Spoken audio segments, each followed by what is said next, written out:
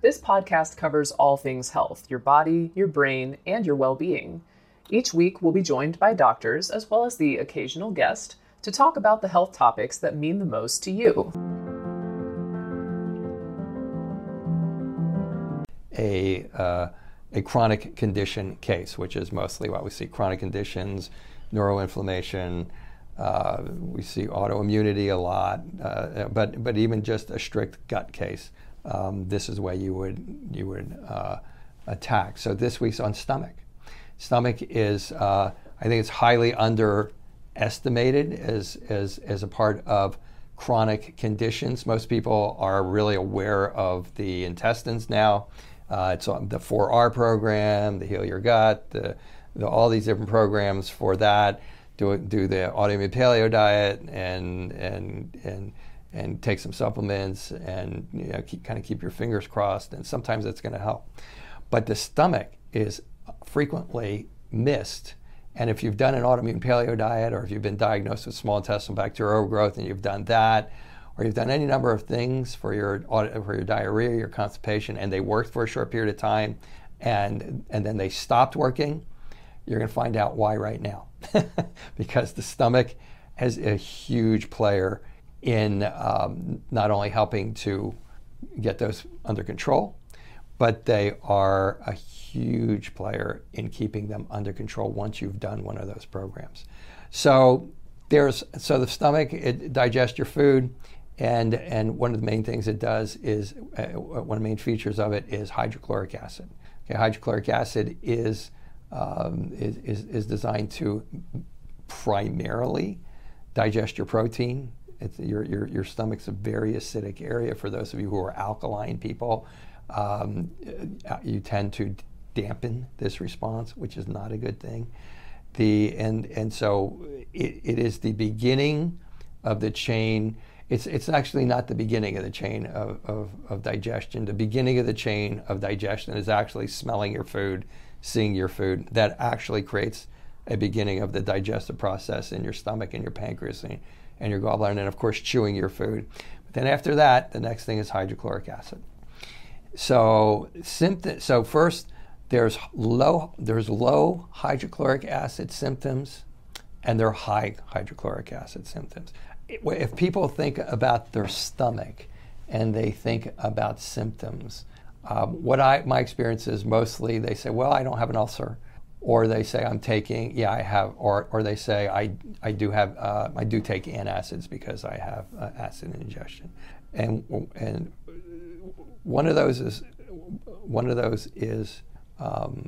too much acid. One of those is too little acid.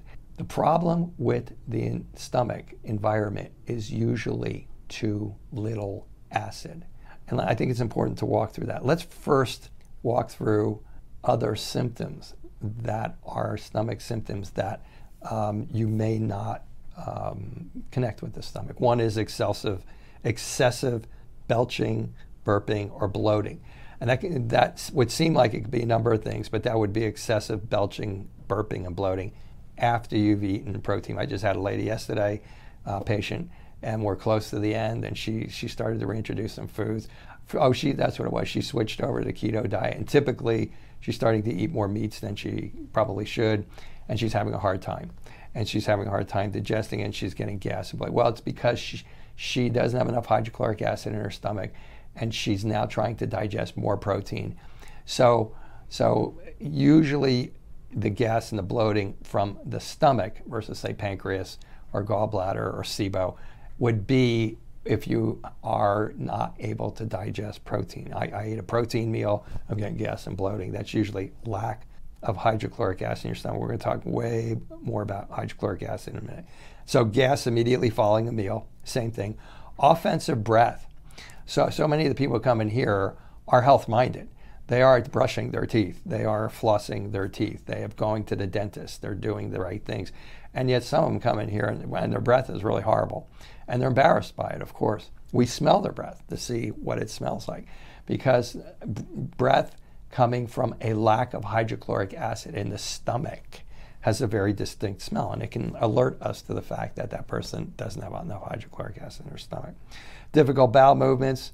One of the number one causes of constipation, possibly the number one cause of constipation, is stress. And stress creates a situation where it puts you into something called fight, flight.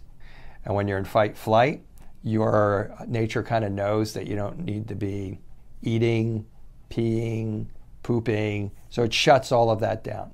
So if you're in chronic stress, it shuts down your stomach, your intestines, your urinary bladder. And so stomach, if it shuts that down, what happens is you stop making hydrochloric acid for that period of time. But if you're chronically stressed and you shut down that hydrochloric acid, there's a chain reaction from not having enough hydrochloric acid. And that chain reaction is you're not making enough hydrochloric acid. That sends a signal to your gallbladder not to work because it doesn't want you're in fight flight. We don't want your gallbladder to work either. You don't need your gallbladder doing anything while you're trying to run from the bear, right? And then that will help to shut down your pancreas for all you pancreatic enzyme fans. And so and that is a stress response. And then those, if you're in stress long enough, can create inflammation in the intestines. And for there, I'm just trying to point out at this point in time how important not having enough hydrochloric acid in your stomach is and where it comes from. So difficult bowel movements will happen when you have all that happening. You're not digesting your protein, you're not digesting your fats, you're not digesting your starches because all those organs aren't working. That's the number one cause of constipation. Sense of fullness during, the other thing, by the way, second most common cause of hypochlorhydria, low hydrochloric acid, is thyroid. Hypothyroid, Hashimoto's thyroid, slows down the ability to make hydrochloric acid. Sense of fullness during and after meals. Of course, you're not digesting your meal because you don't have enough hydrochloric acid. Difficulty digesting proteins with meals. Undigested food found in the stools. These are symptoms of low hydrochloric acid. They can and that can be caused by stress. That can be caused by like I just said just a few minutes ago. It can be caused by low thyroid. Those are the two most common causes that come into this office. That can be caused by H. pylori. H. pylori is a bacteria that you get in your stomach that will actually cover the inside of your stomach and cause you to not make, well, you'll still make hydrochloric acid, but the hydrochloric acid can't be expressed because the parietal cells that are making it are being covered by a bacterial infection. So in my world, not having enough hydrochloric acid is probably more important to look for immediately than whether the person has too much hydrochloric acid, because as I'm going to tell you here in a second, too little hydrochloric acid leads to you having symptoms of too much hydrochloric acid. Just bear with me on this, okay? So what are the symptoms of too much hydrochloric acid? More people know these than know the symptoms of not enough hydrochloric acid. Stomach pain, burning, aching, just right after eating. Use of antacids. This is like the number one thing. Feeling hungry an hour or two after eating. Heartburn when lying down or bending forward. I'm going to stop on that one. Heartburn when bending down or lying forward can also be a hiatal hernia. And I don't have any, to my knowledge, we should do something on hiatal hernia, because I don't think I have any presentations online on hiatal hernia. But hiatal hernia is when your stomach pushes up through your esophagus. It can be because you're vomiting. It could be because you bend over too much. It could be because we sit too much. It could be because you can lift too much. And it pushes up your stomach into your esophagus, and then your acids become available to your esophagus, and then it starts burning your esophagus.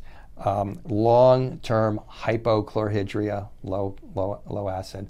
Long-term hyperchlorhydria, too much acid, or long-term hiatal hernia, all can lead to something called Barrett's esophagitis, esophageal esophagitis, some of the things that some of you watching this may have.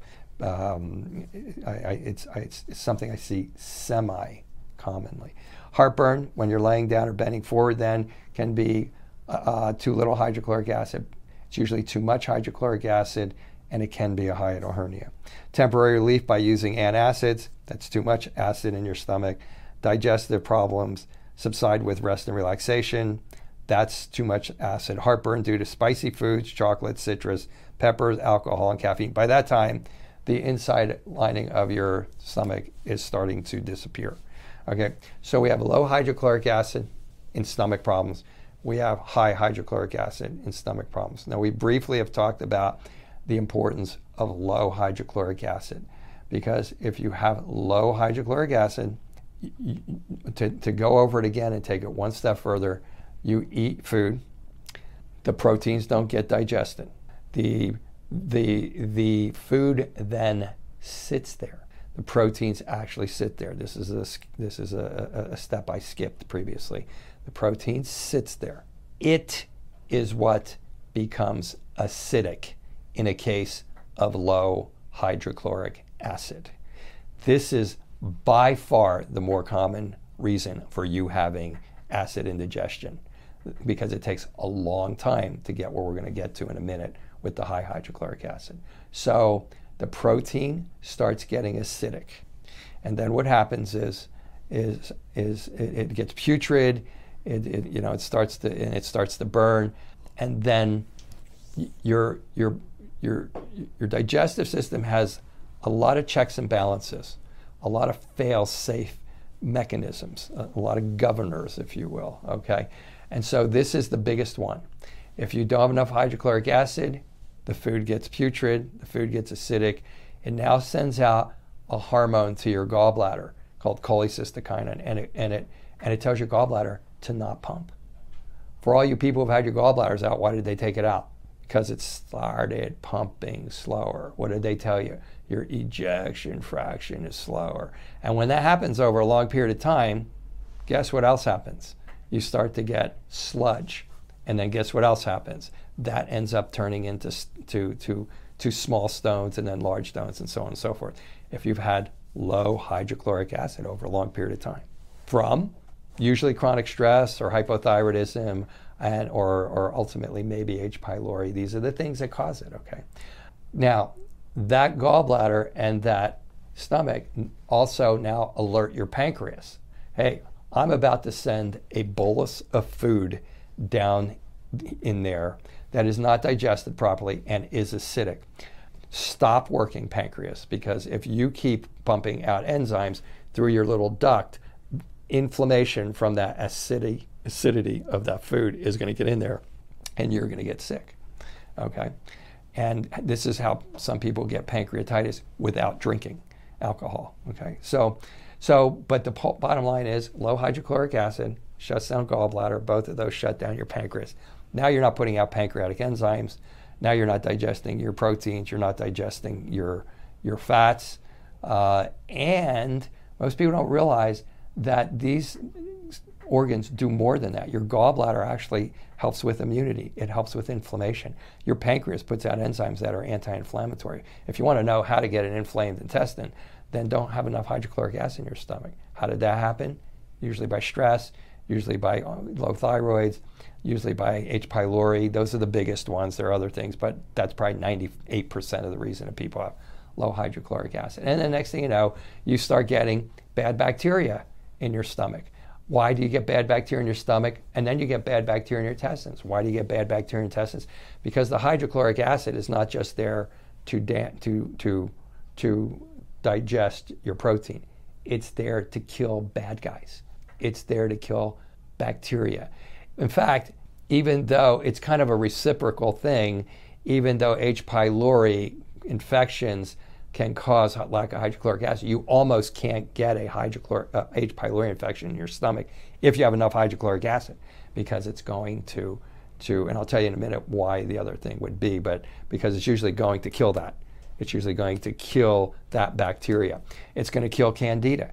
It's going to kill viral infections that come in, even if you're like out there and you're drinking bad water if you have enough hydrochloric acid, then it may even kill that. Although the water goes through a lot quicker, it may even kill that. Okay, so the hydrochloric acid also is like the guard at the door to try to make sure you don't get bad viruses, you don't get bad yeast, you don't get all that stuff in there. Now you don't have enough hydrochloric acid, all that stuff starts happening.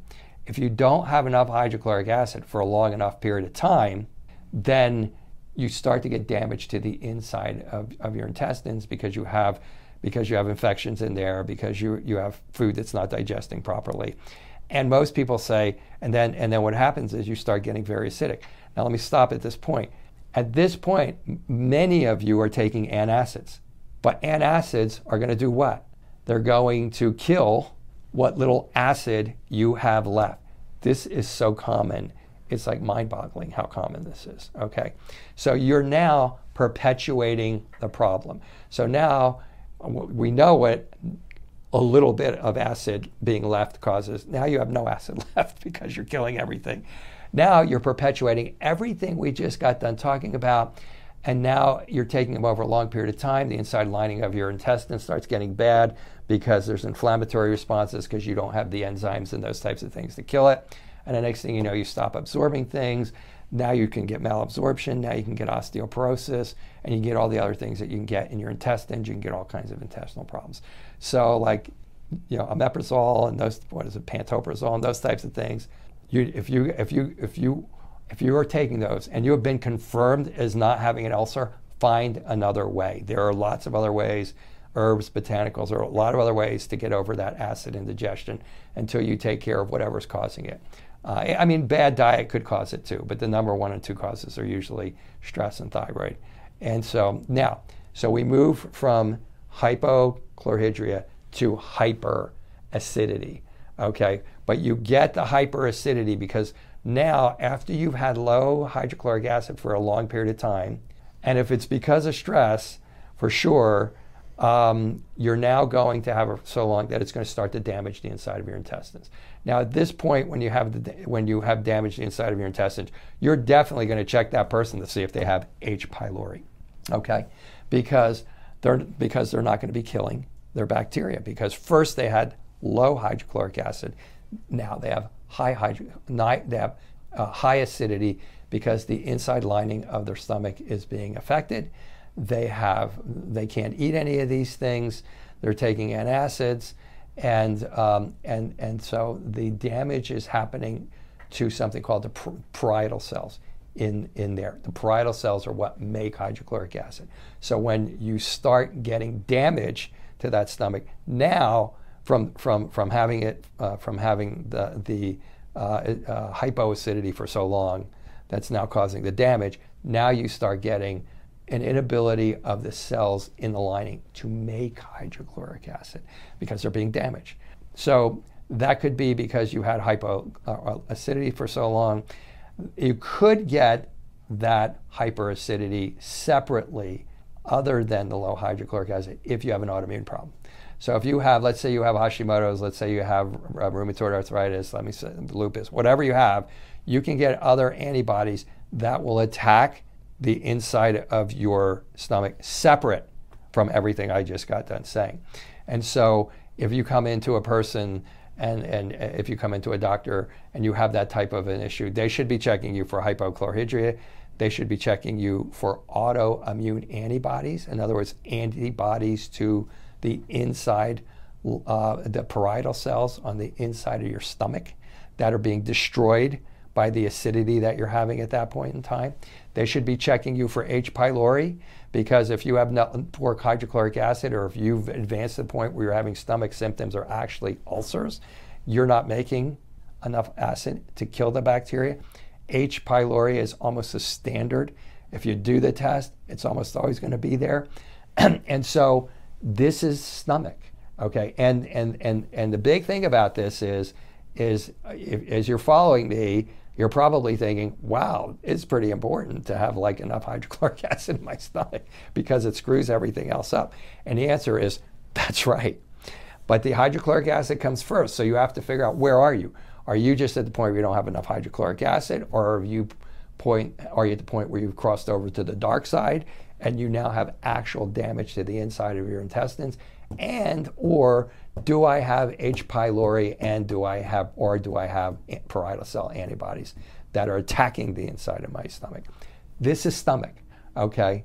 This is stomach. Now, there's a lot of weird things that can happen to the stomach other than that, but these are pathologies that rarely happen, and they're something that people would see if they do an endoscopy or something like that. This is 99 and 9/10% of the people who come in to this office. This is the flow. And again, we're talking about flow. We're talking about there being an organization to this and a hierarchy. So, and many of you, if you go back, you'll understand we've already looked at stress responses. We've already looked at those types of things. And we've looked at your intestines. Your intestines being violated can, in turn, like if you've developed celiac or if you've developed Crohn's disease or ulcerative colitis first, the inflammation from there can certainly feed back and can certainly cause an abnormality in stomach function. And so that's another thing that you kind of need to be aware of as far as that goes. But again, those are not a huge part of the population. I don't know what the percentage is, maybe 6% of people who have gut problems have those autoimmune issues. The rest, this is what you're looking at. So the big takeaway from this, to me, is I go back to those of you, today everything's on the internet, everything, people come into me today, it's way different when I started, when people had no clue as to anything about anything relative to why they had autoimmunity or what was going on with their thyroid or what was going on with their gut. Now the 4R program, the 5R program, the SIBO program, the autoimmune paleo diet, all these programs are all over the place. And people who are looking at this, like yourself, probably have already looked at all those things. Many of you have probably tried all of those things. Many of you have gotten no help from them, or many of you have gotten help from them for a short period of time, and then 2 weeks later, 4 weeks later, 6 weeks later, 8 weeks later, boom, everything came back. You got discouraged. You said, oh my God, I thought I had SIBO. I was right out of textbook. I did everything. It was better. Now it's all back. Now I'm so bummed out. Oh my God, it's not that. But it could have been that. But if you have small intestinal bacterial overgrowth, okay, and you do that whole thing, that whole dietary regime, and you use the proper herbs and botanicals and stuff, and it comes back, it's because most likely you didn't have enough hydrochloric acid in your stomach to kill it and keep it away. And by the way, for those of you who are the alkaline people, you need at least a little bit of acidity in your intestines, and you need a lot of acidity in your stomach so that you can kill things and so that you make the environment in your intestines just a little hostile so that these viruses and these bacteria and stuff don't come back once you've killed them. So that's kind of, I think, the extent of really what you need to know about stomach. I think that's really the critical core of it for those of you who have gone through, again, this whole series is relative to back to basics of what functional medicine is supposed to look like. And the breadth of functional medicine, the organization of functional medicine, the hierarchy of how you attack things to the degree that you can do that. And so that is really, this is a huge key to the entire hierarchy of attacking almost any problem that walks in this door relative to gut problems having immune responses that are attacking other things. If you do all the right things and you don't get the acidity in your stomach under control, or you don't get the stomach under control, you're not going to get a long-term response. So this is one of my favorite subjects. I could go on for hours and hours and hours and hours on this, but there's lots of data online relative to this particular type of a condition. And if you want to look those things up and verify it, but this is the core of stomach. This is the testing that you would do, and this is the testing that you would do when you would do it. And it's such an important part that if you're having any of these problems, I would rewind this thing. I would replay this thing. You can tell where I'm at, right? Where I come from. You could replay this thing a couple of times and then kind of compare it to your symptoms. And I think you will find, the success, the solutions are dietary, the solutions are supplements. Sometimes the solutions are just getting hydrochloric acid in there. Sometimes you take hydrochloric acid and it burns you, so you have to actually, maybe you got autoimmune gastritis because you have positive antibodies against your parietal cells.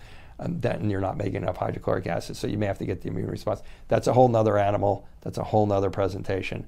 But it is extremely doable the vast majority of the time.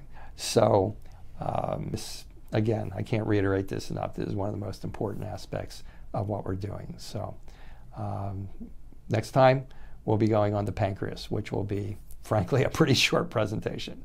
So I'll see you then with pancreas. This will conclude the episode. Thanks for tuning in. If you like what you hear, please leave a comment and subscribe. Thank you.